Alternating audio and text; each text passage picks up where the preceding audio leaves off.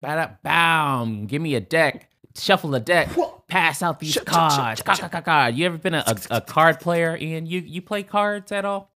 I've been known to hold them and maybe sometimes fold them. Now to know when to hold them, know when to fold them. Fold 'em. I can't sing the rest because they're not going to give us a cease and desist order. I'm not going to do that. No thanks. No thank you. Can't afford it. Thank you. No thanks. But yeah, I played some cards. Right, I done slung some bicycles. I done I done flipped the river. I done spritz the run. I don't know. I'm just coming up with stuff now. But why you ask? We playing cards today? Yeah. We're playing cards today. Yeah. Let's play some Poke, baby. Texas Hold'em. I've never played the 5-card stud game. That just looks kind of boring to me, isn't it? Just like it's different. I think I understand it. Right. You have 5 cards, so you essentially have the river in your hand. Precisely. You are trying. It's like Go Fish meets poker, I think. It's like yeah.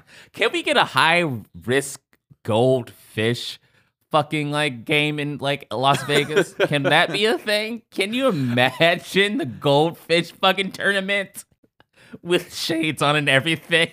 This is remarkable because Ben, I love you.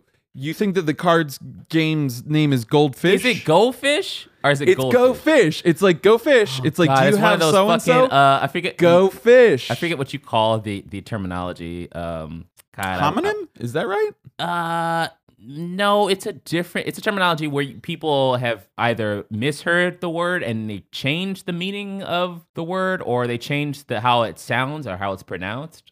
Right. I saw it on the Wired series with the guy who does the languages, and I can't think of. Give me a second. Well, I just want to posit for a minute that we have created possibly the ultimate in high stakes Las Vegas gambling, wherein it's Goldfish.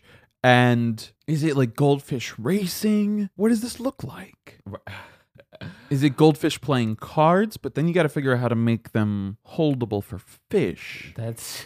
It's so funny though. Goldfish? No, dude, it's not goldfish. I swear I've been hearing goldfish. I just needed to address for a minute. I was like, I love that this could be a reality. Here's the thing. I knew it was Go Fish, but I was like, dude, I feel as if I say Go Fish, I'm gonna sound dumb, and I feel like maybe it is Goldfish, and I talked myself into saying Goldfish. Oh, out of sheer will and anxiety, you curated an entirely pocket timeline wherein for history in memoriam, whatever the history of Go Fish is. How long has Go Fish been around? It was Go Fish history. Oh, this is interesting. This is what our podcast is now. Right. The Go Fish card game was invented in 1984? What? Fuck off. By an 8-year-old boy. God damn it. Whoa. Gotcha. Okay. So basically, this little fucking 8-year-old boy from Buffalo, New York somehow stole Go Fish from the Chinese, because it's documented being played over 100 years ago in China, but for some reason everyone credits this little 8-year-old in Buffalo. Thank you, little 8-year-old in Buffalo. Damn, they just came up with a whole new card game. Came up with a whole new card game, but that's crazy. Okay, so what I did there, friends, look up the accent expert breaks down language pet peeves. It's Eric Singer. That's ERIK Singer, and it's called an eggcorn. An eggcorn is when you a phrase or a word that sounds like and is mistakenly used in seemingly logical or plausible way for another word or phrase. So that's what I did. I just wanted to put that nugget out there. Because gotta let him know. Gotta let him know real quick. That's so funny because I was just watching that video not too long ago. But yeah, that little kid in Buffalo, he came up with Goldfish. Now I can't stop. The fish game, the fish card game. All right, friends. Well, you heard it here first. This is a huge, huge announcement. Go Fish henceforth is going to be referred to as Goldfish. And there's just no two ways about it. Like, we don't make the rules. We don't make the rules. We just enforce them. Right. Yeah. Look, that's it. That's the end of the podcast. Now that we know that revelation, that's all I've been looking for. That's been my that's the holy overall grail. Sort of Yeah. character arc, you know? Yeah, absolutely. And that will be the last episode of this. We've changed the timeline. We've had some good times. We've had some bad times. We've cried. We laughed. We've forgotten. We've met a lot of new friends and family members along the way. But now And, that you we know, know, just in the end, yeah, maybe the real movies were the friends we made along the way. So, I mean, all I can say is goldfish. goldfish.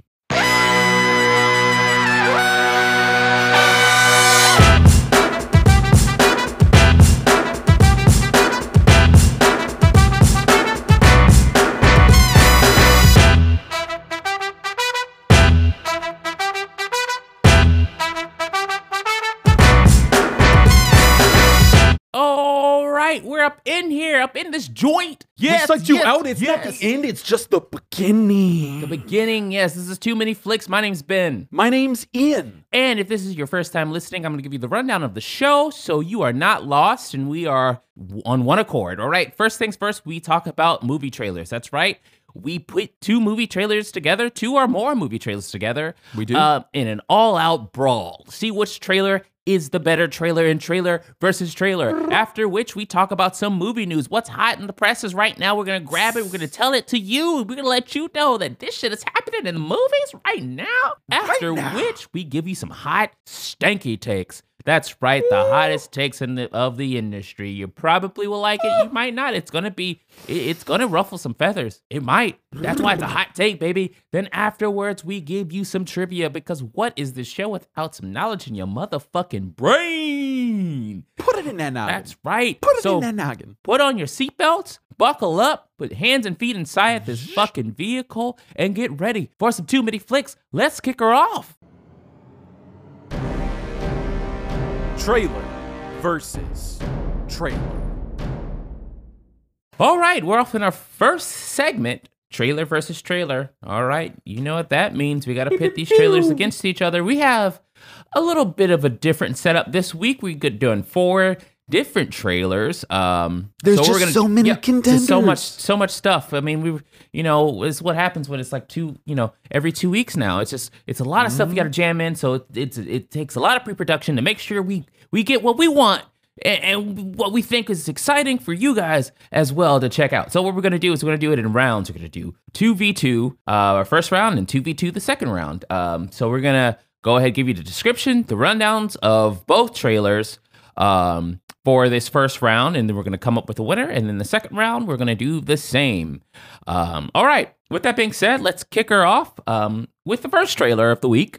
Raya and the Last Dragon is a Disney film, animated film, and it's coming out March the 12th of 2021. And it's directed by Don Hall, Carlos Lopez Estrada, and Paul Briggs. And it's starring Kelly Marie Tran and Awkwafina. In the distant realm of Lamandra, Raya, a young warrior, squares off against ancient forces in her search for the last dragon. What's our second trailer? What is Raya going up against, E? What's the tale of the tape here? Continuing with Raya in The Last Dragon, friends, we are taking a look at Come Away, which drops November 13th. It is a live-action film directed by Brenda Chapman, and it is starring David Oyelowo, Gugu Mbatha Raw, Angelina Jolie, Anna Chancellor, and Michael Caine, just to name a few. In the wake of their eldest son's death, Rose and Jack struggle not to slip into despair, while their youngest children, Peter and Alice, are forced to make an important choice between the harsh realities of home or the vibrant magic of imagination. Ooh, you know what? We didn't do our corners, so I'm just going to give the corners right now. So I was going to ask about that. It's all good. It's all right. In the macaroni corner, that's going to be Raya and the Last Dragon. And in the cheese corner will be Come Away. There you go. Perfect. Concise. And you know what? The judges have to allow it. They can't do anything about it. They're like, yep, we need the corners. Yeah. Yeah. And now the match must commence. Now it must commence. Ready, fight. Okay. All right. So let's give the list off. Ian, what'd you think of Raya and the Last Dragon? And Come Away? So these are two family films on two opposite ends of the spectrum to some degree. You know, I think Come Away looks like it could be a really great low budget sort of indie type darling movie. You know. Mhm.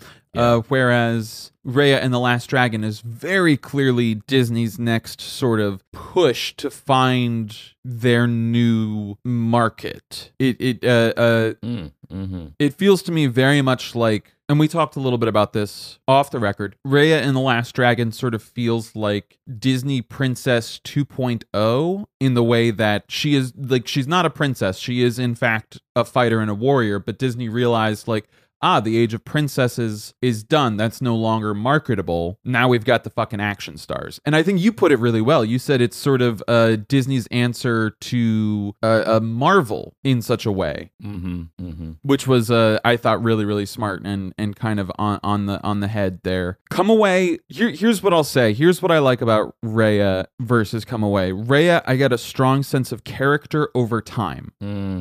Disney did a really good job of, we open with Raya and the Last Dragon, pretty much what seems to be the prologue of the whole story, kind of, to in a microcosm. You know, she goes into this sort of dangerous temple as a young upstart sort of warrior adventurer. She conquers this little sort of booby trap net sort of deal using her cute, very Disney-fied, marketable animal companion. We established the dynamic between them, as well as the little, like, joke, you know, like, it's like this cute little armadillo creature that is constantly getting sidetracked, and Raya has to be like, hey, focus. And it's really cute, and of course, like, listens, and she helps lift him up and roll him over. And then we fast forward to the end of the trailer, like, this is all just the prologue, and we see that she has grown up, and the dynamic is still there. Like, it did a really good job of establishing who this warrior we're going to be spending the movie with is, you know?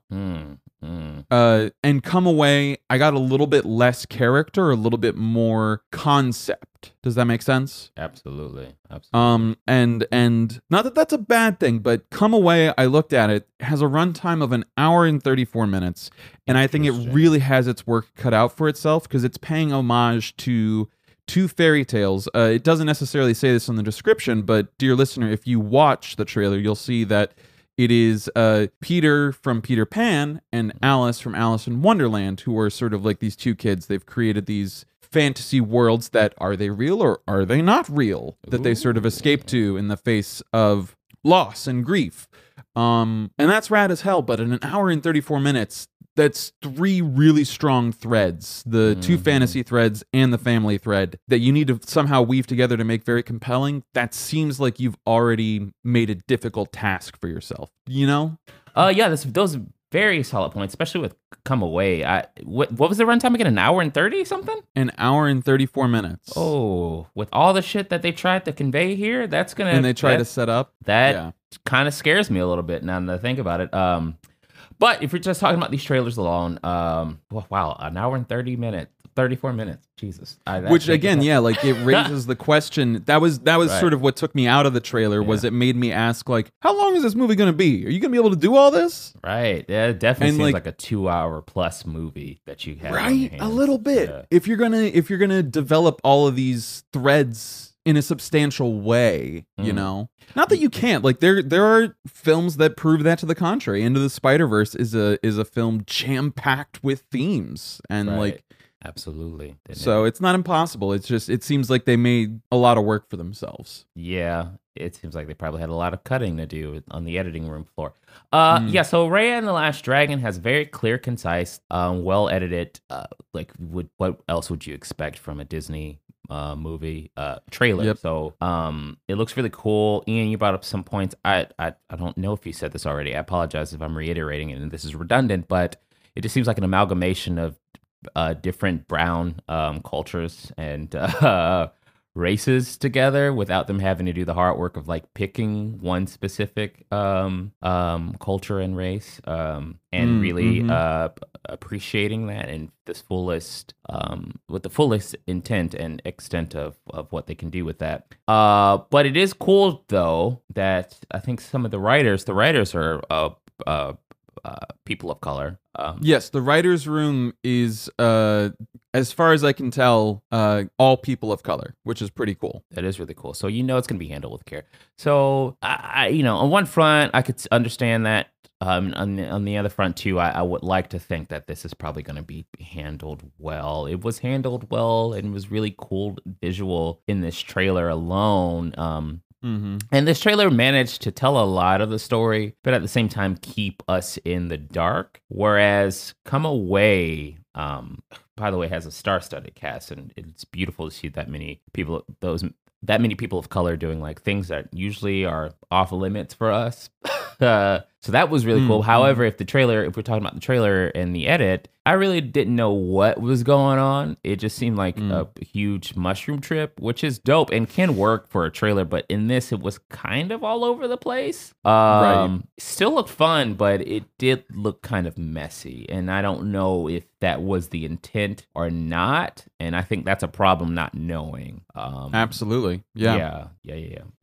The trailer is the opportunity for the filmmakers and storytellers to make clear like where they're coming from and what they're trying to say. If they wanted it to be messy, like make us understand that like, oh, it's like told from the perspective of children. Of course it's a little messy or something, like make that framing clear. device wasn't there necessarily. Yeah. Make that choice. Absolutely. Because it comes out November the 13th. That's not far from now. That's about 2 weeks. Yeah, and if it's one of your trailers, I don't know if there's another trailer out. I don't think so. You got some work to do to get us really invested and to want to watch this movie. So that's what a trailer does. Do we want to watch this movie as moviegoers? And we try to put our minds in casual movie fans, which hopefully people who are casual moviegoers listen to the show. And I have to say, it doesn't quite meet the bar for me. But again, it's really cool. It's very colorful in the color palette and also in the diversity aspect. And that is striking to me more than anything. And that has me intrigued, but you got to do a little bit more. I want a little bit more fleshing out of what this story is. Certainly, yeah. Because like on the first trailer or teaser, it's okay to kind of be ambiguous, I think, but when you get this close to the release date, you got to give us a little something else. That's totally valid. And I do want to circle back and touch on a commonality that these two trailers share that I love you brought up. There was something about Raya and the Last Dragon that, as polished as it is, as great as the sound design is, as flashy and gorgeous as it looks, that made me feel just a little bit uneasy because you brought it up that like it does feel like sort of an amalgamation of a bunch of different cultures blended up. And so there was a piece of me that's like, is that good representation or is that appropriation? And then I thought about it for a little bit, and like this is why I'd be curious if we have any listeners who are of Southeastern or Pacific Islander Asian descent. I would love to hear any sort of feedback, because I thought about it and I was like, well, the majority of fantasy settings as we know them now are pretty much just amalgamations of a bunch of different white European cultures. Yep. And the writer's room for Raya, at the very least, tends to, just based off of the IMDb profiles and biographies for everybody listed, the writer's room, for folks who are curious, they are named accordingly Adele Lim and Qui Nguyen. So the writer's room at least represents or reflects the cultures that are some of the cultures that are being repurposed into this fantasy realm of Lumandra, which is cool and makes me go like, okay, like where does that line exist then? Absolutely. And likewise, Come Away, as you pointed out, like is a fantasy film with a bunch of star-studded Black Indigenous people of color. Like, like it's not something you typically see. And so I really appreciate that like the fantasy setting is shifting, like I think both trailers have that going for them. Yeah, this is a much needed shift. Because fantasy definitely does need that. We saw it in Game of Thrones, y'all. We know. And that is not the only way to tell a story that involves fantasy, despite what people might think. You're also seeing that a lot in tabletop RPGs, but that's a discussion for another day. So with that being said, what trailer here I will say this. What trailer wins trailer versus trailer? What trailer would you go in watching this trailer and be like, I'm definitely going to watch that movie? It's gonna be Raya for me. Yeah. It's a little bit tighter. It's a little bit more compelling. I feel a little bit more secure in the knowledge that it will be time well spent. Does that make sense? Absolutely. You know, like it'll be a more compelling hour and something of story than come away. Just because it's not trying to do too much. It seems like it's trying to do plenty, but it's got like a singular sort of focus. I fuck with that. I fucks with that. Yes. All right. So I am in the same camp, my dude. Raya and the Last Dragon is just, I mean, it's almost not fair because they're just really good at this. When Disney cares about a product, you can and by tell. cares, usually that means that someone up top has deemed it marketable and passed down the okay to a team of people who care. Yeah. Because like even the trailer for Artemis Fowl was kind of like burp burp, and that's Disney too. So you can always tell where the money is going, and the money's going here. I have a question for you though. Do you think this is a musical? Interesting. That was something that I had not. That was not a vibe that I had gotten from this. Neither did I. That doesn't mean that it's not. Right. It would surprise me though, kind of going the sort of route that they're going like this. There's a lot of this that in Raya and the Last Dragon, a lot of imagery that it really evoked Assassin's Creed. Weirdly enough. I get like with that. like the glass splintering at points and like whoosh, like it looked very. So yeah, I don't know. I think it's going to be a little more grounded, a little more action focused. I think it's like Disney is going to be getting away from the princess motif. They might continue to do the live action movies and capitalize off of the rest of the Disney Renaissance princesses that they can. But I think that the future of Disney in that market, they're pivoting, and it's going to be like badass action girl now, which I'm here for. But it's just sort of what I see as their replacement for princess. Like someone up top in the fucking money-making chair was like, this is what's marketable now. Like, let's do this instead. And it's like, okay, great. We have a bunch of people who are already passionate about that, which is why I wanted to make a point of saying that, like, I'm sure the team cared about this, but it's only getting made because someone up top was like, we can make a shit ton of money off of that. Gotcha. All right. I like that. I hope they move forward with really opening up, if they do Disney princesses or anything like that, to maybe like trans princesses or queer prince or something like that, which we're definitely, I think there's an appetite for, and we need that because people exist. Like, yep. They're in the world. That comes down to a whole other separate conversation to be had in terms of money, because like and we've talked about this a little bit in the past, not to throw us too far off topic, but there is some concern among the general American, the MPAA and other people who craft cinema that tries to be conscious about how major studios abdicate to censorship in overseas markets. Yeah, and a lot of that censorship is anti-queer, is anti a whole bunch of stuff, but specifically rooted in homophobia and transphobia. So I think it'll be a huge statement if we see anything like that, and it would reaffirm my hope in that, like, the people at Disney maybe do have like a little bit of conscience and morals, but I guess I'm not holding my breath. We'll see. So, we went to the judges' scorecards, and they, by judges, I mean Ian and myself. And I think this is a decisive victory in the camp for Raya and the Last Dragon. All right, let's get to the second bout. We got a dual main event here. What? And right now, the tail of the tape. In the Boogaloo corner, we've got The Midnight Sky. That's coming out December of 2020, which is this year. And that's going to be released on Netflix. And it's directed, get this, guys, by George Clooney. It's also starring George Clooney, Felicity Jones, David Oyelowo. Damn, David is getting work.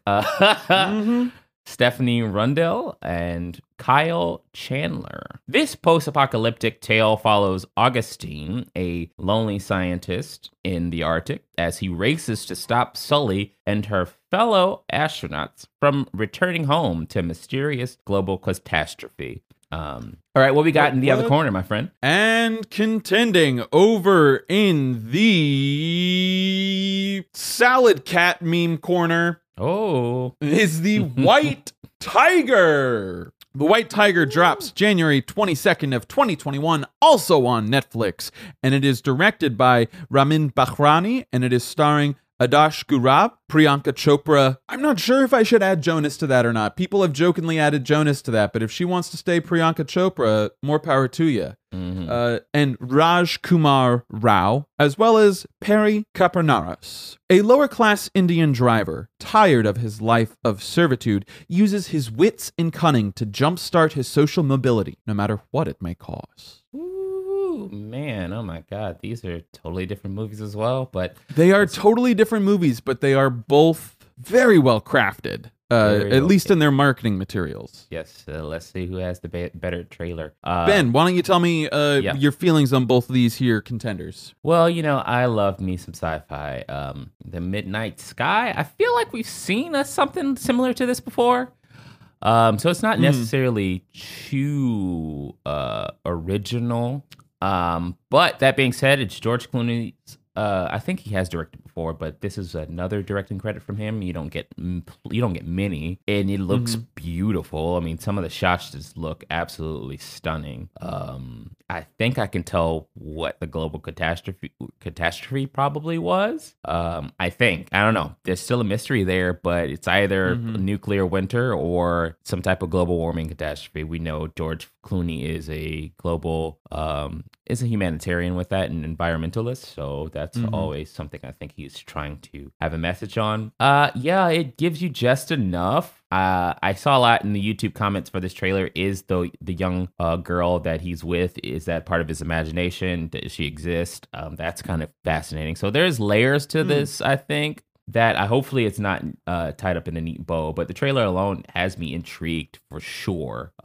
It's quite a mystery box there that I'm more than willing to unravel, and it's coming on Netflix, so it's easily accessible. Just pop that bad boy on and see what it's about, and hopefully, Netflix has a spotty track record with films, but hopefully this is one of those ones that you just really like, and I want Clooney to succeed. I want Clooney to succeed too. Come on, Clooney. The budget looks pretty fucking phenomenal too. Like they went all out, it seems. It looks good. I definitely put in my notes. I was like, it's probably super lucky for this story that Clooney was so heavily attached, because that's the only way you're getting that sort of money on a project like this. Absolutely. Yeah, that George Clooney's name attached, and he's directing. They gave that nigga all the money. Yeah. Like, here, fam, don't even worry about it. All right. So great trailer, well edited. There's really no downside to the trailer. I'm going to be completely honest. Same goes for the White Tiger. So this is going to be hard. Some really powerful messaging just in this trailer alone. And it's something that, if you allow me to circle back to Come Away, that doesn't do, is it leaves a bit of mystery and intrigue. Just a bit. Like, it doesn't give you everything, but it gives you enough to know what this story is about. Right? It doesn't tell the whole story, but it does enough to see the arc of the character here, and it's dealing with the Indian caste system, and that's very clear. The message is, I think there was a line in there. He's like, "Yeah, I'm finally waking up. Everyone's asleep, and I'm awake," and that hit so hard. And it looks beautiful. It's shot well. It looks like an indie film, but like a studio picked it up. Like a big studio was like, yo, we're gonna help you fund this as well. I mean, yeah, a big budget film with style. Also Netflix coming hard. They're really trying, looks like. The lead in this, amazing. The acting just looks fucking bar none in both of these trailers. Really well cut together, really well. There's a whole story being told. Like I told before, it's a great pace within these a minute to 2 minutes or so. Great trailer, fucking great trailer. Hands down. This is hard. Ian, what do you think?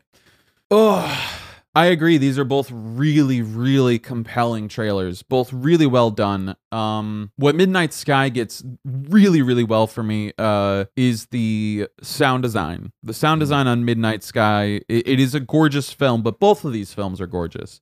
Midnight Sky's sound design and that sort of lo-fi leitmotif that's going there. It's sort of that, like, you know, like hopeful, longing, mournful sort of like pinging, sort of like like sort of like sound in the way that the music and the score like swells. This is a story about hope, and the imagery supports that, but I think in particular the score and the sound design here really, really shine for me. That being said, The White Tiger, this trailer fucking moves, and that's due in no small part to the sound design as well. From the very first second you hit play on this trailer, you've got a fucking heavy bass drum thumping, like driving the story, like boom, boom, boom, boom, boom, and it's like moving you right along. And both of these stories seem to have what I sort of think of as a plot as secondary. Like, we are here to see these stories about, I think more so with The White Tiger than Midnight Sky, because as you pointed out, Midnight Sky does a really good job of getting that puzzle box in, that intrigue of sort of setting up stakes for astronauts and Earth inhabitants, and then having this sort of like mystery conflict between them. Like, we want to get back to Earth. Oh, but don't come back to Earth. Like, and why? Like, that's a huge question mark. White Tiger's got a little bit of that, but it's more so, I feel like, concerned with the transformation of its main character. Both of these films, or trailers rather, make incredible use of the montage. Oh, yeah, absolutely. And sort of showing character growth over time. More so with The White Tiger, again, like, I think the plot there is going to be secondary, and it's more so the plot serves as the impetus for the character to change. And we're here to see what The White Tiger is trying to sell us on with this trailer is, you start the trailer with this very sort of demure, subservient guy that's happy to like be at the beck and call of a ruling class, to the very end of the trailer where he is standing in this seeming empire or something, you know, like he is risen to a king-like status. And so we're really being sold on the journey there, as opposed to any sort of mystery or puzzle box. Like, sure, we want to know how he does it, but we like are sold on this performance and his transformation into this sort of alpha predator, this, you know, tiger, for lack of a better analogy. In Midnight Sky, it's sort of like, okay, like, this is more so about hope. And so the plot, I think, will play a little bit more of, it seems to sell us on the intrigue as much as the character development. Does that make sense? It does make sense. It's marketing both intrigue and hope. Like, oh, how do you find hope in a nuclear winter Earth? Well, that's the promise of our story. Come find out. It is not an easy choice, but for me, I feel pretty confident in which way I'm leaning. All right. Well, with that being said, let's get to the judges' cards here. Who's winning this trailer versus trailer? The Midnight Sky or The White Tiger? Ian, I'm going to kick it off to you. Who you got? Both of these are incredibly strong contenders. They both make powerful use of the montage. That being said, the tonal shifts and where they occur in the trailer for The White Tiger are so severe and compelling that I gotta give it up to White Tiger. You know, that's where I end up falling with its themes and its just overall mastery of its craft in the trailer. If the product we get for the feature length is even half as well paced and well constructed, then we're in for a whole treat. All right, okay. I guess that leaves me the judges' cards. One for The White Tiger. Let's see. All right, so I'm gonna be completely frank. I probably, just because I love sci-fi, will like. She's kind of hard because I think I would favor The Midnight Sky as a viewing experience. But this is trailer versus trailer. And right now, just because I've also seen movies similar to The Midnight Sky, one could say Interstellar. I'm pretty sure there's also a Twilight Zone episode that kind of resembles this, of the nude peel. In the studio with no central AC, Flicks News.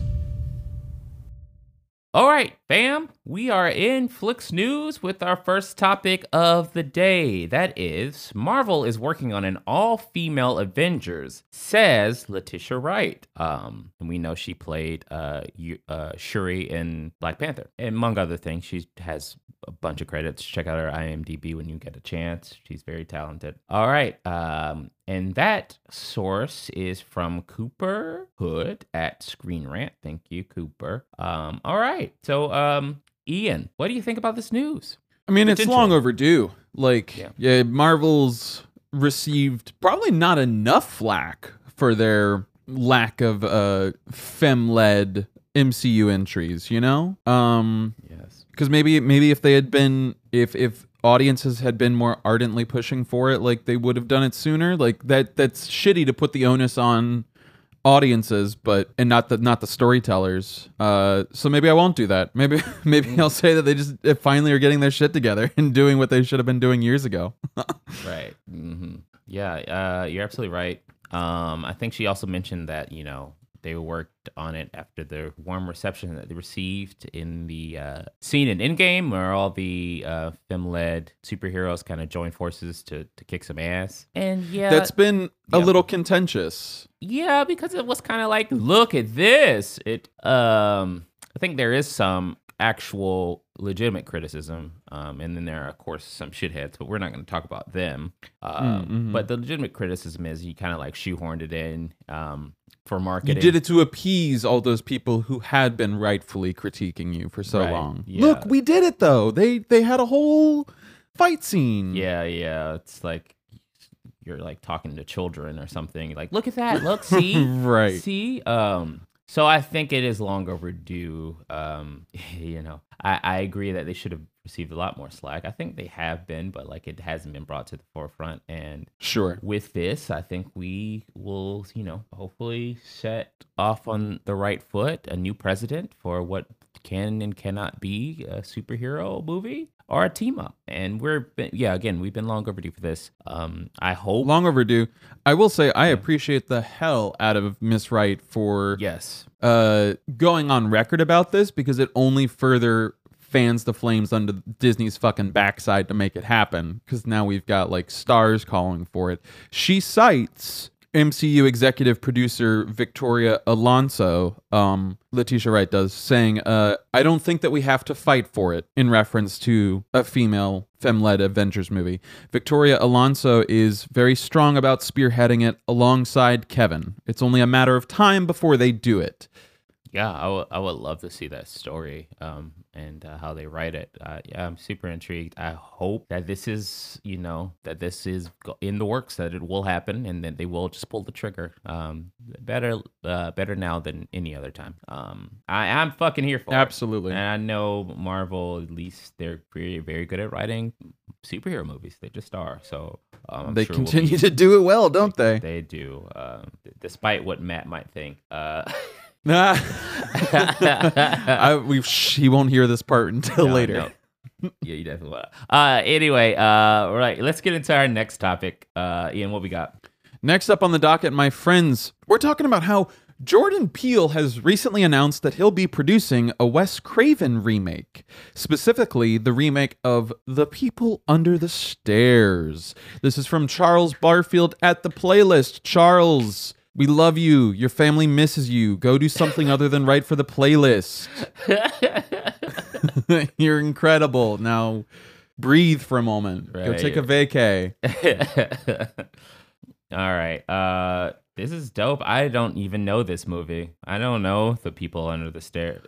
I didn't know that was a movie till now. I am not super familiar with this either. It apparently was a horror thriller that came out in 91, and to the best of my knowledge, it is progressive for the 90s. Like with that big caveat on there, for the 90s, and keeping in mind that it's also Wes Craven. I watched the trailer for the original. Oh boy. I gotta say, it looks pretty compelling. It's about some weird, sinister house, and There's some social commentary on the Reagan administration that's happening. Yeah, so like, you know, it was a political movie even for the time. Ooh, that fits right into. I'm reading it now, and I'm like, hold on now, Jordan Peele will fuck this up, like in the best. That's what I'm possible saying. way. No, Like, oh God, this seems like a something that is rife for Peele's specific touch. I kind of want him to direct it, to be honest. We'll see. He's been a little selective. He recently did an interview about why he didn't think he was right to direct Candyman, and he thought that Nia DaCosta was. So I think he's trying to be very much aware of the stories he feels compelled to curate. He's also very much original. He's like, I'm writing these. Precisely. He's original, and I also think that there's an element of him like, I have the opportunity to uplift new storytellers. If someone comes in with a better vision for a project, like, I'll pass it off to them. Nia DaCosta came in with a great vision for Candyman. I'm gonna hand it off to her. Like, and there's mad respect there, you know? Yeah, he's throwing his weight around in the best possible way, for sure. Exactly, yeah. I just reading the synopsis of this movie, I was like, I don't even know Wes Craven did a movie like this, and that's... He's a good director when he wants to be. Like, he also directs, like, you know, questionable stuff, I'm sure. But overall, he tends to have a pretty strong message to the shit that he's directing and saying. I mean, yeah, and he did do Vampire in Brooklyn. Yes, he did. He did do Vampire in Brooklyn. He did do Vampire in Brooklyn with Eddie Murphy. It is hysterical. And Angela Bassett. All right. I had forgotten about that until I saw that on the IMDb page. He did that shit. That was him. It's really sad that he's passed away, but this sure Peele will definitely do it justice and find someone who can direct it and do it justice as well. I mean, he also did Scream. I mean, like, Scream, people forget is like a really good movie, actually. In all honesty, it's pretty good. Did he do Nightmare on Elm Street too? He did. Oh, okay. Yeah. So yeah. I look forward to this. I'm ready for this. It'd be interesting to see when it comes out. Probably not next year. Probably 2022. I look forward to seeing a director that Jordan Peele will tap for this. And I love that it's not as well known as other Wes Craven pieces too. So that just leaves more room for creativity. Because I doubt that people are straight stands for The People Under the Stairs. I'm sure there are some people out there, but I don't think it's a lot. The people like, oh, I can't believe they changed this. Are you talking about like the fucking ultra fans that are going to be like, I just want a shot for shot remake? Yeah. I don't think there are many fans like that for this piece. So thankfully, no. Yeah, like, that's... I have never heard in any circles like, yo, my guy, People Under the Stairs, I will die for that film. Ever. Yeah. So I think it's a good choice too. If you're gonna remake something that not, may have like a niche or like a cult following. All right. Well, with that being said, I think that rounds out our Flicks news. Unless you got any other news for us, E, I think that might be it. That's it, baby. If you have any other stories that you wished we had covered, if you had any thoughts about the stories we did cover, let us know. Fucking smash that fucking comment button. Hit that at. Hit that at. Hit that big fat at. Hit that at. Hit that big fat at. Ha! God damn, that's hot as hell. Hot. This is a hot. Hot. Thank you. Jesus Christ. God, I should have worn my gloves. It's way too hot. Oh, it's so hot. You gotta wait for it to cool off when it's out of the oven. You just can't Why do grab we it never wait? Yeah, you can't just grab it. Why do we take it out of the oven with no gloves? I don't know. We're too hungry. That just seems like a bad contrived way to get us to talk about something hot. Right, yeah. Oh my God, that's because it is. Yeah, you gotta build up those calluses, man. All right, guys. Well, it's Hot Takes. We're here, ready to give you a hot take. It is my week to give you a hot take, and I am ready to go. What you got for it? Yeah, I'm so curious. What's giving off all this heat? Just hopping into this one. My hot take is Hollywood and casting have a problem. Casting in Hollywood is a problem. And this is going to be a little general, but I'm trying to specify it as quickly as possible without like just bulldozing through it. Okay, so we know that Hollywood has a diversity problem, representation problem. And that's it. Thank you. All right, guys. Next, we got trivia. No. Cool. All right, bye. That's a hot take. Oh, wow. Yeah. Okay. No, but I think it's even deeper than that. And I think Hollywood and other smaller cities that do production, film production, and the like, have enough resources for characters and actors to have different looks about them. You see a lot of the same type. You see when they pick a type, they stick to that type. For instance, Margot Robbie, Samira Weaving, I believe is her name. Yes, they look exactly alike. And there's another one out there, and I can't think of her name. That also looks like them. You have the Chris's, all the white Chris's. We can go down the list of those. It seems like they have a character list of what they believe is marketable, and they always go down that list. There's so many projects right now, be it on Netflix, Hulu, Amazon Prime, the streaming platforms, TV, movies, etc. Why have they not? And I think we're starting to see it, but I want it to be even pushed forward. Are we not seeing more stars being made? There's enough pie for everyone. I don't need a Brad Pitt lookalike, George Clooney lookalike, Scarlett Johansson lookalike, a Jennifer Lawrence lookalike. And they do this weird thing where they always force these people to be like, this is the new darling. Like they'll nominate them for, like, say, an Oscar. When that Oscar nomination, I sometimes dare I say, isn't deserved. But they do it because they're like, this is what's selling. And you'll see a lot of the time in call sheets or like audition breakdowns of like, we want someone who looks like this. Well, why? Why does this person need to be this type of person? Find the person who best fits the fucking role. And it's so frustrating because in our industry, a lot of actors and my coworkers and friends get tired of it and get run down because of it. Just not having the opportunity to showcase your abilities on a larger scale. Not saying that is the epitome of success, because it's not. You can still do local theater, never really, quote unquote, make it, as the industry will say, but still have a fulfilled life. That's not what I'm talking about. And there definitely is still problems with casting there as well.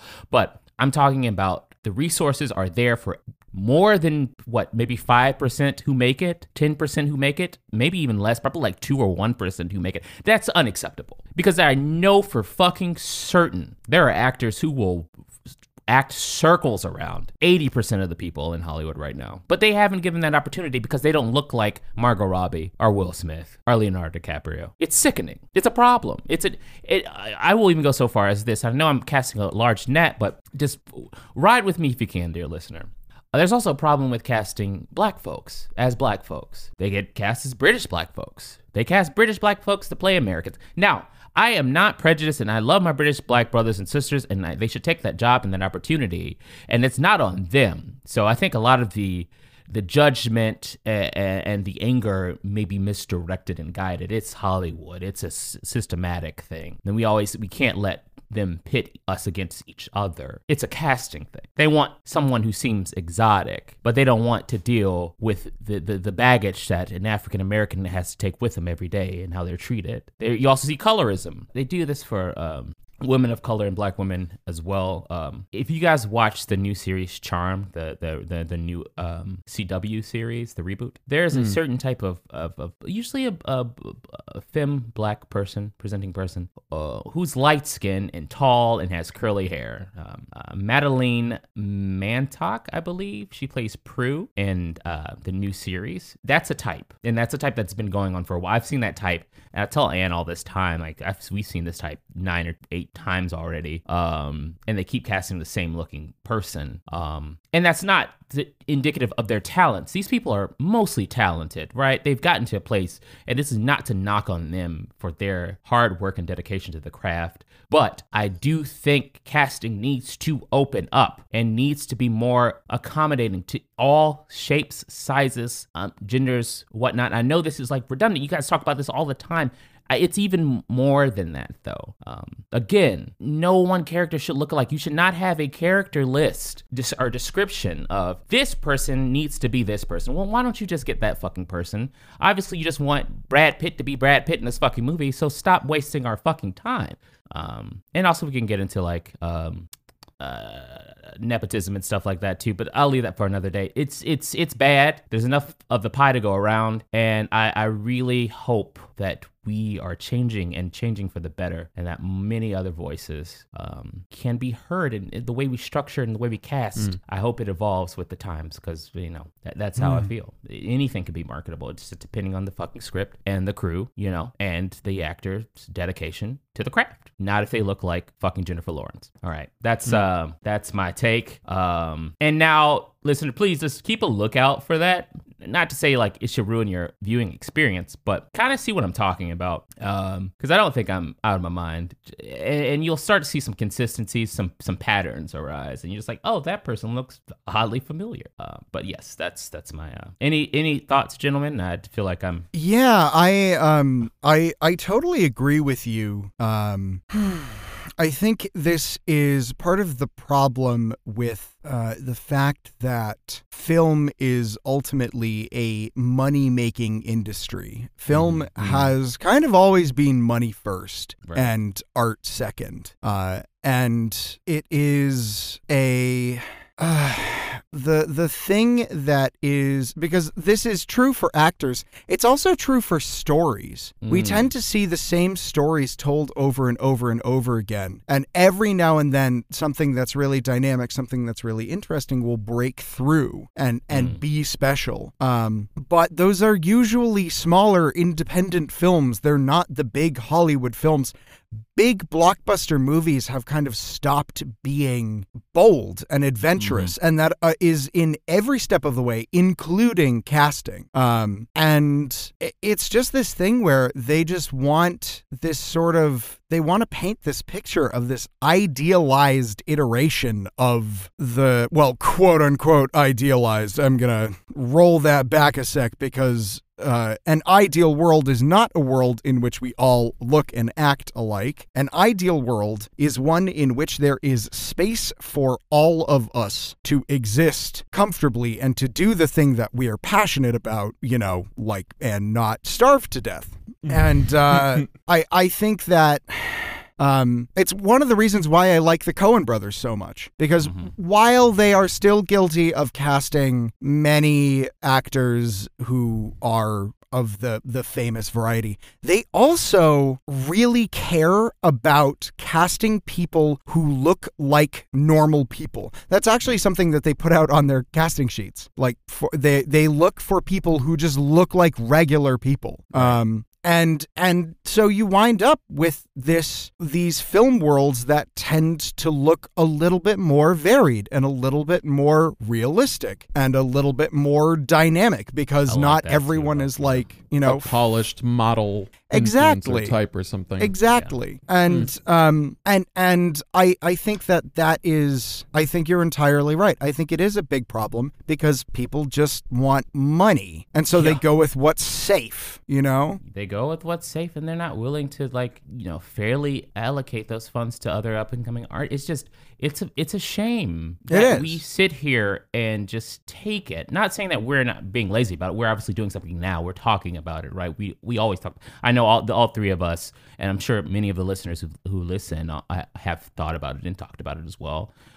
But if I'm generally speaking, we just sit and just take this weird, oh, you got to earn your stripes. You got to eat a lot of fucking dog shit to get, that's unacceptable. There's billions of dollars in the film industry. I repeat, there's billions of dollars hundreds of billions of dollars in that industry. And most people who work in this industry can barely make ends meet. That is absolutely fucking unacceptable because they try to keep the 1% of those people employed because they don't have to think. It's fucking, we're making money, baby. I can just call up Leo for this film. And granted, they still deserve careers. A lot of these people that I mentioned are phenomenal at what they do. Meryl Streep deserves what she has, but Viola Davis deserved to make these movies.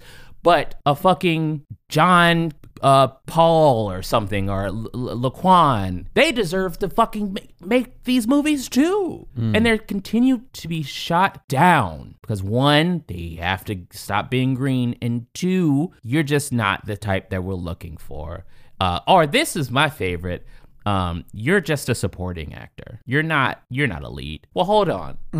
Is he a supporting actor? Are they a supporting actor in their lives? I'm confused because if that doesn't make any sense, it seems like they are leading in their lives. They can experience that with them. They know what it's like to be in a body and have people around them to fulfill their lives. There is no supporting actor, character actor only. They're actors. Anybody can play a lead. You don't have to be fucking 6 foot goddamn tall. That's ridiculous. Yeah. And it's one of the reasons why we have disparities in finances here. Yeah, go ahead. Yeah. I'm sorry. No, I mean, it's true, though, that like the whole concept of a character actor is like fucking insane.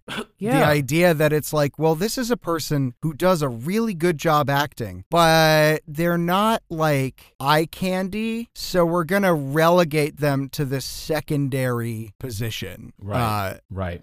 Also, I would just like to point out, because I think that this needs to be said, character actors are a man's thing. There is no space in Hollywood for women who are not conventionally attractive in the ridiculous paradigms that Hollywood has set. You get character actors for men, white men. You know, you get your Paul Giamattis, you get your Philip Seymour Hoffmans, but you don't get that if you're a woman. You don't even get that, because for Hollywood, you gotta be a young, like blonde, like pristine, carved from marble a la the Greeks.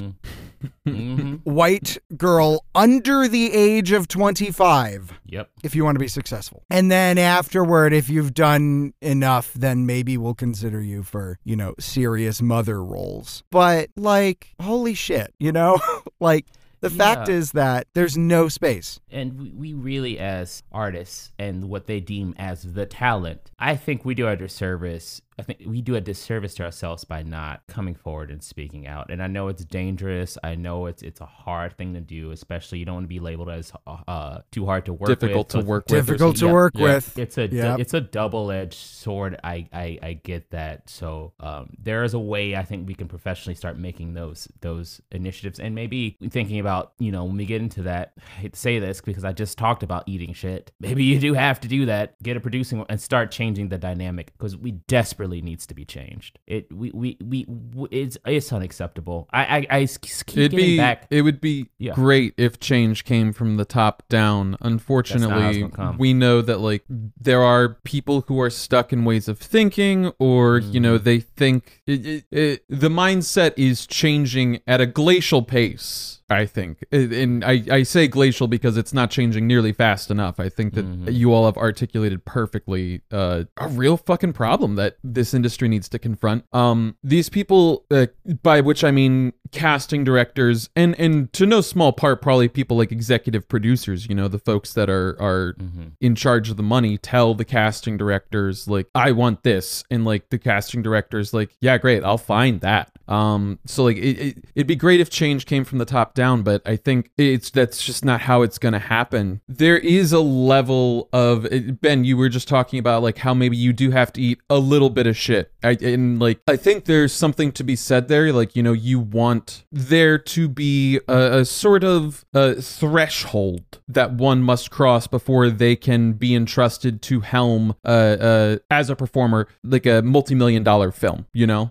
Because that's a lot of money to have on the line, and I understand that. But you also make a great point that if you just keep casting the same people over and over again, you no one gets the chance to prove that they can Right. be that reliable. And how many times, speaking of like being difficult to work with, how many times is that just a coded way of saying like this person advocates for themselves in such a way that like Yep. it's obnoxious? I don't know. Like, That's exactly what I agree. That's exactly what we know is coded. And, you know, that's a good point, too, that you made. Maybe the blame shouldn't always be on casting directors as well. It's probably coming up from the top down. Producers, executive producers, big studio. and I'm sure casting directors have no small part in this. You Right, know, like yeah. I'm sure that they are a big part of being in the room with whoever the money is and being like, oh, you want this. And like the money, like being like, yeah, that. Or like, you know, like, exactly. It's just it's this weird echo chamber of just like bullshit on bullshit. And hey, I love all the casting directors that I've seen. Not talking about you guys. I'm talking about the other people. plug. Please cast me your shit. But at the same time, I'm talking about the bad ones. well, and you know what this harkens back to? It makes Right. me think of how, Ben, you and I many months ago covered the Netflix adaptation announcement of Tick, Tick, Boom, the off-Broadway Jonathan Larson musical, for listeners who are not familiar. It's getting a film adaptation that is being pinned and adapted for the screen by Lin-Manuel Miranda. But then they cast Andrew Garfield in the role of, I think the character's name is John in Tick, Tick, Boom. And for listeners who are not familiar with Tick, Tick, Boom, the premise is that the main character, again, I think his name is John, is going through a midlife crisis because he's turning 30 and he's still a nobody grinding away in this Oh, wow. thankless craft where he's not receiving any sort of recognition. I can't think of a better time to be like, hey, who is an unknown who's fucking talented as fuck? Exactly. You know? They will eat that role the fuck up. You kidding me? Wait Yeah. for this. That's their life. And that's not to Been there. disparage Mr. Garfield. Like, I'm sure Andrew Garfield it. can do phenomenal at this. I don't think that he has a lot of prior musical training, just based off of the research that I did Well, around and the time of that announcement. This is a whole other thing where I think that there's this really great YouTube series called Sideways, and he kind of talks about music theory, and his stuff is really great. Check it out; it's brilliant stuff if you haven't yet. And one of the things that he talks about is why the music in the live action Disney remakes is so much worse than the ones in the originals. And there's a lot of different things going on in that. But one of the things he talks about is the fact that all of the people who did the singing and the voice acting in the original Disney animated films were trained singers and trained actors, like voice actors. And then you have people like Emma Watson, who, while she is a talented actress and did an okay job singing, is not a classically trained singer. And so you're already setting your person up for failure when you're casting someone who is not like a triple threat, and then you're saying you're going to be a triple threat right now. And there are so many people out there who can do those things. So many people in theater who know how to do those things. Why not cast them? You know? Yeah. That's its own separate thing. But it's all part of this broader problem, which is that Hollywood likes the things that it's consumed before. Yep. Yeah, and it's a reoccurring thing. And again, like I said, there's no reason for it. There's enough pie to go around, and yet people can barely make ends meet Yeah. because of this problem. Yeah. And we really got to start looking at better ways to include more people. Definitely race. That's always number one. I mean, in that's gender. such That's a big always thing. Yeah. top. But then when we get to that and understand that, it'd be very nice for other people who don't necessarily, maybe aren't conventionally attractive. Maybe there's something unique and striking about them to start getting some shine too, for heaven fucking sakes. But that's where I'm gonna go. I'm gonna leave it at that because we could talk about this all fucking day. It's a problem, and you could tell it really pisses me off because I'm an actor, and it might be a little biased, but you know, fuck it. Speak my truth. So that's Hell yeah. hot takes. Word. Good hot take. Indeed. Um, Indeed. All right. So, who has a hot take for next week? Yeah, you know what? I actually just remembered that in our little temporal mishap, our little time escapade, wherein we rewrote the timelines, I forgot to go ahead and give y'all my hot take on how TikTok's gonna revolutionize the future of cinema, folks. And so it's back. I'm pulling it out from the alternate timeline that split off at the moment, wherein we definitely didn't forget to publish episode 76. And I'm threading it back into this here timeline, just weaving the golden, vibing, humming strings of fate and reality into a harmonious hot take. Hell yeah. Tune the fuck in! Tune in.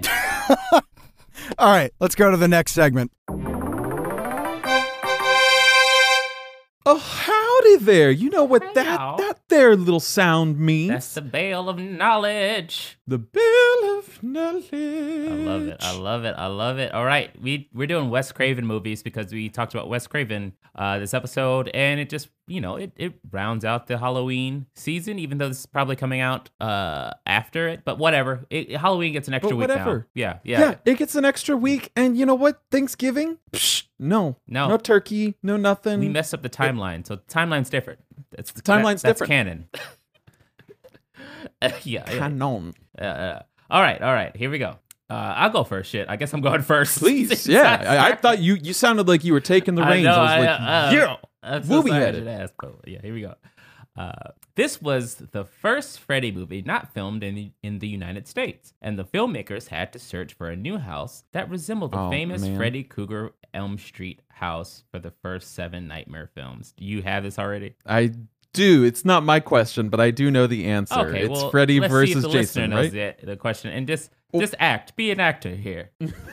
Oh, yes. Yeah. Was it A Nightmare on Elm Street 4, The Dream Master? Was it Wes Craven's New Nightmare? Was it Freddy versus Jason? Or was it A Nightmare on Elm Street 5, The Dream Child? Yeah, I know it's tough. You gotta really think about it. It's okay. Hold on. Yep.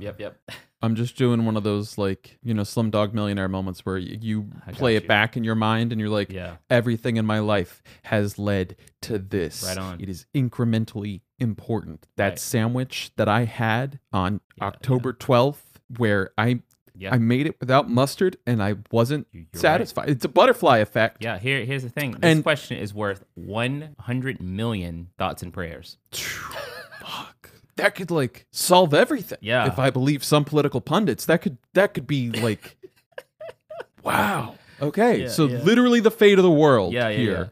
As I'm going to go is it Freddy versus Jason? Is that your final answer? Oh fuck! Now you got me second guessing, and the fate of the world's on the line.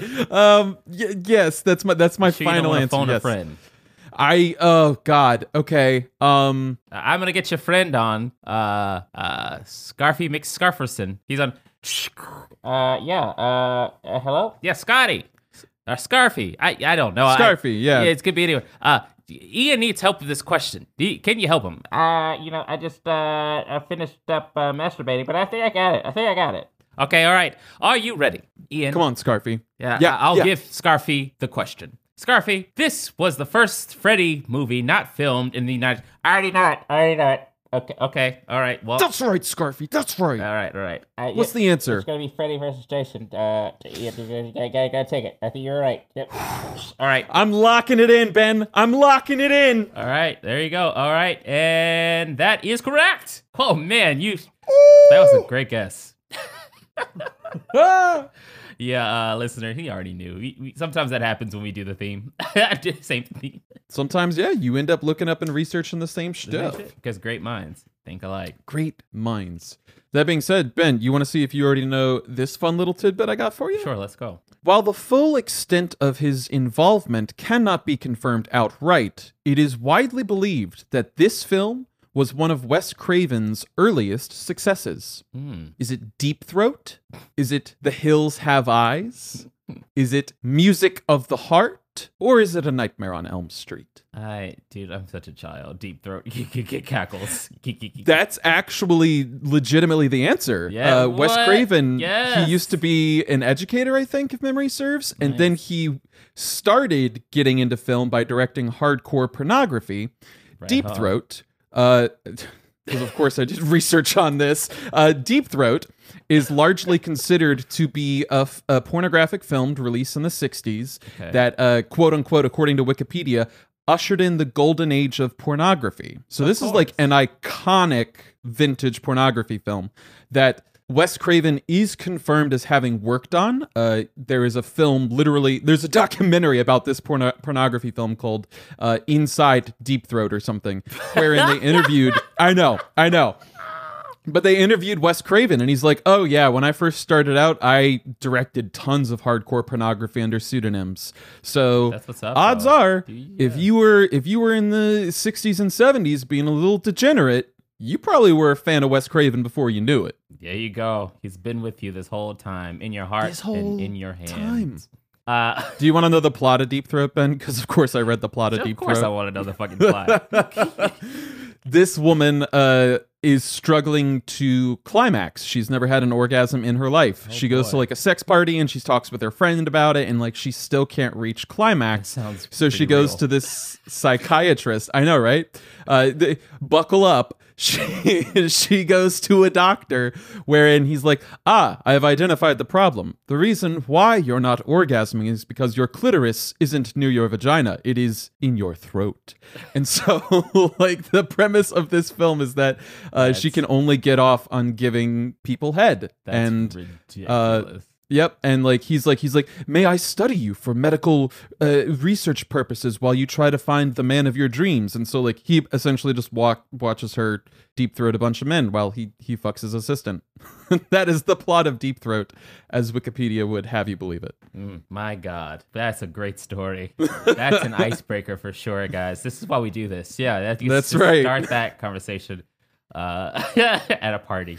So what do you make of the 1963 revolutionary film, explicit pornography film Deep Throat? Deep Throat, yeah. And what it did for the cultural miasma at the time. That's a good campfire story. Gather around. All right, you ready for your second one? Oh, I'm always ready. Yeah, what do you got for me? Okay, according to director Wes Craven, the crew set up a special editing office to restore prints returned from cinemas for this film because everyone would come back chopped up by theater owners. Oh. Which movie was it? The Last House on the Left, Swamp Thing, Shocker, Invitation to Hell. I'm going to go with Invitation to Hell. Part of me thinks that it's Last House on the Left for many reasons, but I'm going with Invitation to Hell because apparently this is something else I learned. I learned that Wes Craven didn't think that Last House on the Left was going to be distributed nationally. He thought it was going to be like an art house, grindhouse film. And that's why he said he went as extreme as he did to just like test those boundaries. And then when it was like a national release, he was like, oh, fuck, no. Good luck. He's like, your instincts were right, actually. It was not Invitation to Hell, it was The Last House on the Left. They fucking God chopped damn it. that shit up. They're like, hell no, this ain't gone. Not here. Not in here. Mm-hmm. Yeah. Dear listener, I do apologize if my recording has just been invaded by a trailer for Borat subsequent movie film. Glorification cultural data to Kazakhstan. Because I was on IMDb and it just went off. That's great. All right, Ben, are you ready for number 2 from my end? A sneaky little treat I got for you? Yes, go ahead. Ben, which Wes Craven film saw the cast and crew printing out T-shirts reading, "I survived scene 118 due to the strenuous circumstances of its shooting schedule"? Was this film Deadly Blessing? Was this film Red Eye? Was this film Swamp Thing? Or was this film Scream? Swamp Thing? Is that your final answer? Yeah. My friend, it was Scream. Scream has a party scene that lasts 42 minutes, and the way that the gossips would tell it, they shot that scene over the course of 23 nights. Holy shit. It's a 42-minute long party scene that they shot over the course of 23 nights, starting from sundown to sun up. So That's essentially, everyone just impressive. became fucking, nocturnal for the better part of a month. Shit. They're losing their shit. Mm-hmm. Maybe that's what he wanted. I don't know. I mean, maybe. I think it was honestly just budget and stuff. There's not a whole lot of reason on why. I think it was just a really tough scene. Man, I hope they got paid. I'm sure those actors got paid pretty well too for that shit. And the crew and everybody. Yeah, that's a lot. Invest in 23 night shoots, all nighters. 23 money. All right. for damn. one scene. That's impressive. But that's what we love to do. I would love that shit. I would be mad, but I would also be Oh, yeah. like, yes, is what I love to do. And the moment you're gonna be tired and grumpy as hell, like didn't get a fucking second cup of coffee. Fuck. God damn it. But Brad. then like I gotta rewatch that fucking movie. right? We got to go see give them that. like a little more due diligence. Yeah. Thank you, cast and crew, for the second half of this film, which Y'all was did that shit apparently for us. hell. Yeah. All right, you ready for your third and last one? Yes, please. I'm hungry for it. In the film Curse, the cane on display in the beginning of the movie is the same one used in what Stephen King's miniseries? Was it Storm of the Century, Salem's Lot, The Tommyknockers, or Rose Red? Oh fuck. I could be any of those to the best of my knowledge. I will say this: the name Tommyknockers is funny. It so I'm is. saying Tommyknockers. It is Tommyknockers. Steven, what were you doing, pal? What are you doing over there? Tommyknockers. Like, all right, bro. Coming to knock your Tommies. That's just, I kind of want that to be like a weird monster now. Hey, it's Tommyknocker coming to knock your tummies. Oh no, it's Tommyknocker. Knock your Tommies away. So which one is it? I'm going with the Tommyknockers. All right, it is actually Storm of the Century. That was a tough one, but like, I didn't really have great questions, but that, yeah. That was a good one. Thank Don't you, I put yourself- appreciate it. That was Yeah. good. Thank you, I Yeah. appreciate it. All right, is that it for us? I got one more You got for one you. more. Okay, cool. Yeah. Cool. I thought so. That's what you All right, got. here we go. Ben, this Wes Craven film is one of the few in cinematic history to feature a dog having a flashback. Is this movie? And I looked this up. A few people have compiled lists, and none of them exceed like 30 movies in all of the hundreds of years, the 100+ years of cinema. There have only been like 30-ish movies with a dog having a flashback. fuck? So, was this Wes Craven movie? A Nightmare on Elm Street 3, Dream Warriors? Was this movie The Hills Have Eyes, Part 2?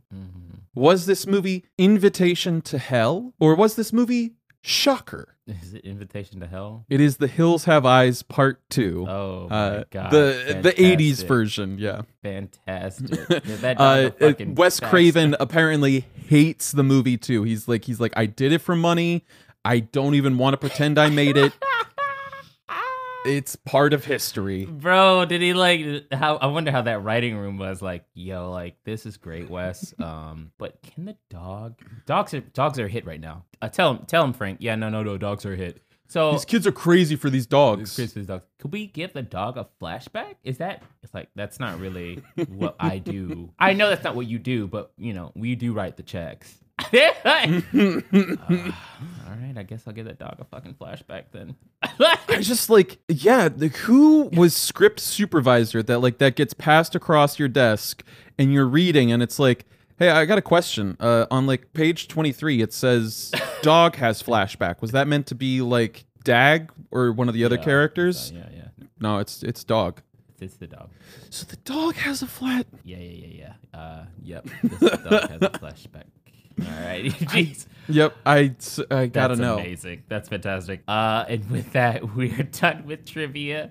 Let us know if you got any fun trivia tidbits, dear listener, and we will try to throw it on. Please don't be scared. We do not bite.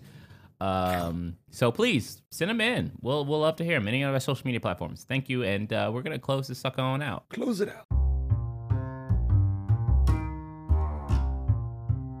Woo. Oh man, That's another one. another one in the books. This feels good. We're getting close to the 80. That's awesome. We've done now close to 80 of these. That's dope. I'm so happy about that. And it's been a fun ride with you, E. And hopefully the next episode that drops, or if this drops, we still have a country. So that'd be great. That'd be lovely if That'd be we could lovely. just make that happen. Yeah. If I could not release episode Right. 77 of our podcast to a dystopian authoritarian wasteland, that'd be great. That'd be great. Yeah. So like, hopefully, like 2020 owes us this. God damn it, you owe us this. Come on, 2020. You've been nasty already. Like you owe us this. Right. Like, come on, get your shit together. Give it to us. we know you want to. Mm-hmm. Yeah. The rest of the year could suck, but just give us one. Just give us one. Just do one little victory. That's all. That's it. That's all. There's not too much of that. All right, Ian. Why don't you let the people know who you are, where to find you, how to get in contact with you, all that good stuff, what you're doing, and what's your favorite Thanksgiving Day meal, or just the Indigenous folks' Day meal, because Thanksgiving is bullshit. Hell yeah, friends. My name is Ian Gabriel Gonzalez Muntiner. You can find me on Facebook as Ian Muntiner. You can find me on Twitter as Sir Yikesalot at BabyGotKnack. You can find me on Instagram as SockNinja888. And, if I were to partake in that their late November holiday, Indigenous People and Cultures Day, I can't do the turkey. I like a lot of taters with gravy, 100% that. Yeah. Mad shout out to a friend Fee who hosted one of the most banging Thanksgiving parties I'd ever been to. I think it was last year. And so she had like fucking chili there and jalapeno poppers. Like, I basically like fucking just give me all the starch and gravy juice type shit. That's all I want. That's all I want for a big old meal like that. All right. Ben, who are you? Where can people find you? And what do you do? And lastly, what is a vegan holiday meal alternative that makes your skin crawl? It makes my skin. Okay, cool. I like that. Hi, my name's Ben Jenkins. Hey, you can find me. Hey, you can find me on Facebook at Benjamin Timothy Jenkins. You can find me on Twitter at BTJenkins91. You can find me on Instagram at Benvolio91. You could also, if you want to cast a brother, look at some of my portfolio. Go to my website at Benjamin Timothy Jenkins. I'll try to get in contact with you there. Of course, I'm an actor. If you've been listening 70+ episodes, and I guess one of the vegan dishes, the holiday dishes that make my skin crawl that I just won't eat. Man, all my vegan meals have been really good, so I'll just go in general. If this was on the table, any type of veggie patty, like, and I mean not veggie patty because like Impossible Burgers are great, Beyond Burgers are great. Any of those meat substitutes are delicious. I'm talking about the bean patty. Look, dear listener, I gotta let you know something, because if you guys eat meat, we vegans and vegetarians actually like some flavor, at least most of us, at least the people of darker hue. And I'm not going to sit here and eat a salad all day and lettuce. That's not something that I do. And I damn sure do not want, under any circumstances, a bean burger. Do not give it to me. I will be mad. You have ruined my day now. Thank you. They just do not, the consistency isn't there. It tastes like grass. And I don't like it. It's just not a good alternative. And no amount of like fake cheese or anything can really bind it well. So it always is just crumbles in your hand. There used to be one at Harry Carey's that was a slider. It was like a black bean slider. That shit was disgusting. And it just indicative of most black bean burgers. Disgusting. All right, there you go. That's something that I really don't want at any of my meals, let alone a holiday meal. All right. And with that being said, you know what time it is. If you haven't voted, go out and vote. The election is going to be interesting. It's going to be a week, so don't stress out about it. But at the same time, understand that there's a lot of hard work that we need to do if the outcome goes our way or if it doesn't go our way. We have a lot of work to do. And it doesn't get easier from here. We have to try our best for this not to happen again, and also push the establishment people who may or may not win into the direction of the people and not of big corporations. So it's important for you to exercise your right to vote for the right person. There's one clear right person. And I'll leave it at that, because if you haven't been listening first time, you should know. Go back, listen to the previous episodes. I think you'll know exactly what I'm talking about here. And grab some booze, maybe smoke a little of the green if you got it. Relax, try to watch some movies. Of course, anything that we recommended to you is great. Maybe some of the trailers that we recommended to you, just sit back, try your best to relax. Don't stress out about it too much. If everyone has voted, it should go the way that we think it should go, but we all know that things could happen, and the way our system is rigged, anything can happen, and it's bullshit. But we need to be willing to march, protest, and if you don't have the ability to march, protest mentally or physically, do all that you can where you are to support, because the government works for us. It is not the other way around. So with all that being said, if you want to take your mind off of some things, hey, we got 70 plus episodes of movie content here that is dope. You should definitely be listening and watching the stuff. Because I know you're like, hey man, Ben, it's just this election, I'm gonna be glued to my TV. Don't do that, man. Like, maybe check in every once in a while on Twitter and see what state's leading what. Do that, maybe. But like, if you want to take some time away, just like listen to the movies and listen to the podcast and watch the movies that we've suggested. You know what I mean? If you just have to like have everything off, sit in the dark, drink some whiskey, chat with friends, that's cool too. Don't worry, because you always have a place to come back to, because we're Too Many Flicks, and we watch all the flicks. So that you don't have to.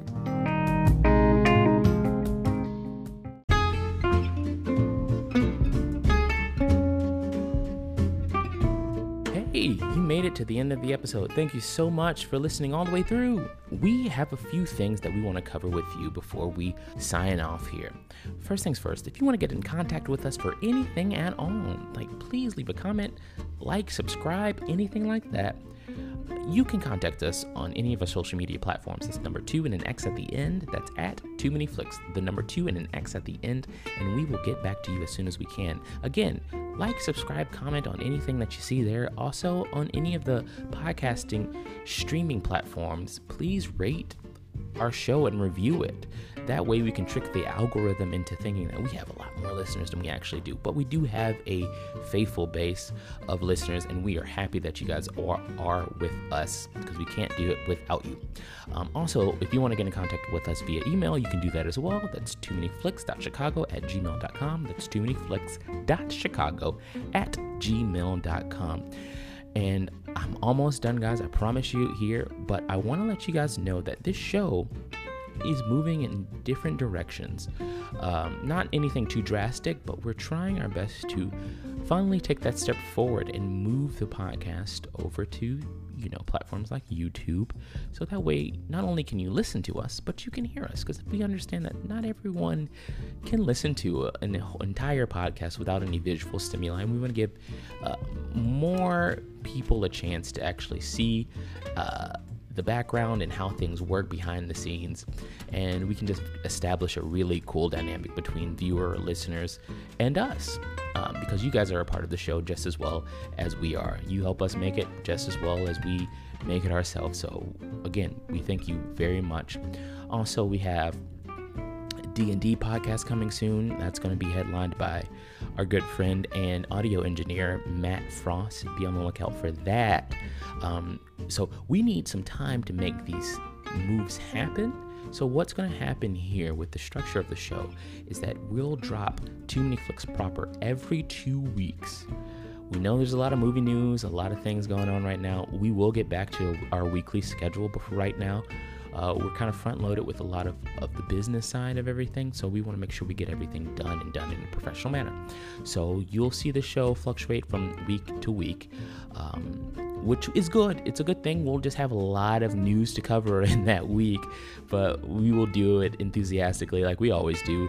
But Stream Theory, which is a little easier for us to produce, will come out weekly, so you can still look forward to a show being weekly. In that Stream Theory, we'll review anything that's on a streaming platform, and Too Many Flicks proper, that's every 2 weeks. Just giving you guys a heads up, because we have so many things in the works for you. Just be on the lookout. In the next couple of months or so, we're trying to grow the Too Many Flicks brand as large as possible without it being overwhelming. So just be patient with us as we try to traverse new territory in this media business. And again, thank you guys very much. Also, we will have links to Black Lives Matter foundations in the details as well. We are not tone deaf. We do know that Black people are still being killed by police officers. It's just no other way to put it. It's disgusting. We believe that Black Lives Matter here, and we will always do that. And we want to put that out there. Please donate. It's happening here in Chicago. It's happening everywhere. We're sick and fucking tired of it. And we want to make that a part of this show as well. So if you listen, that means you got to be in support. That means we got to do the legwork just as well as everyone else. And we will use this platform to make sure that people understand the importance of Black Lives Mattering. And that's every Black life. And we want to make sure you understand that. That way we are on the same page moving forward. All right, I'm out of here, guys. I know it's a longer housekeeping message than usual, but we have a lot to cover. So, okay, bye. Love you. Thank you so much for listening.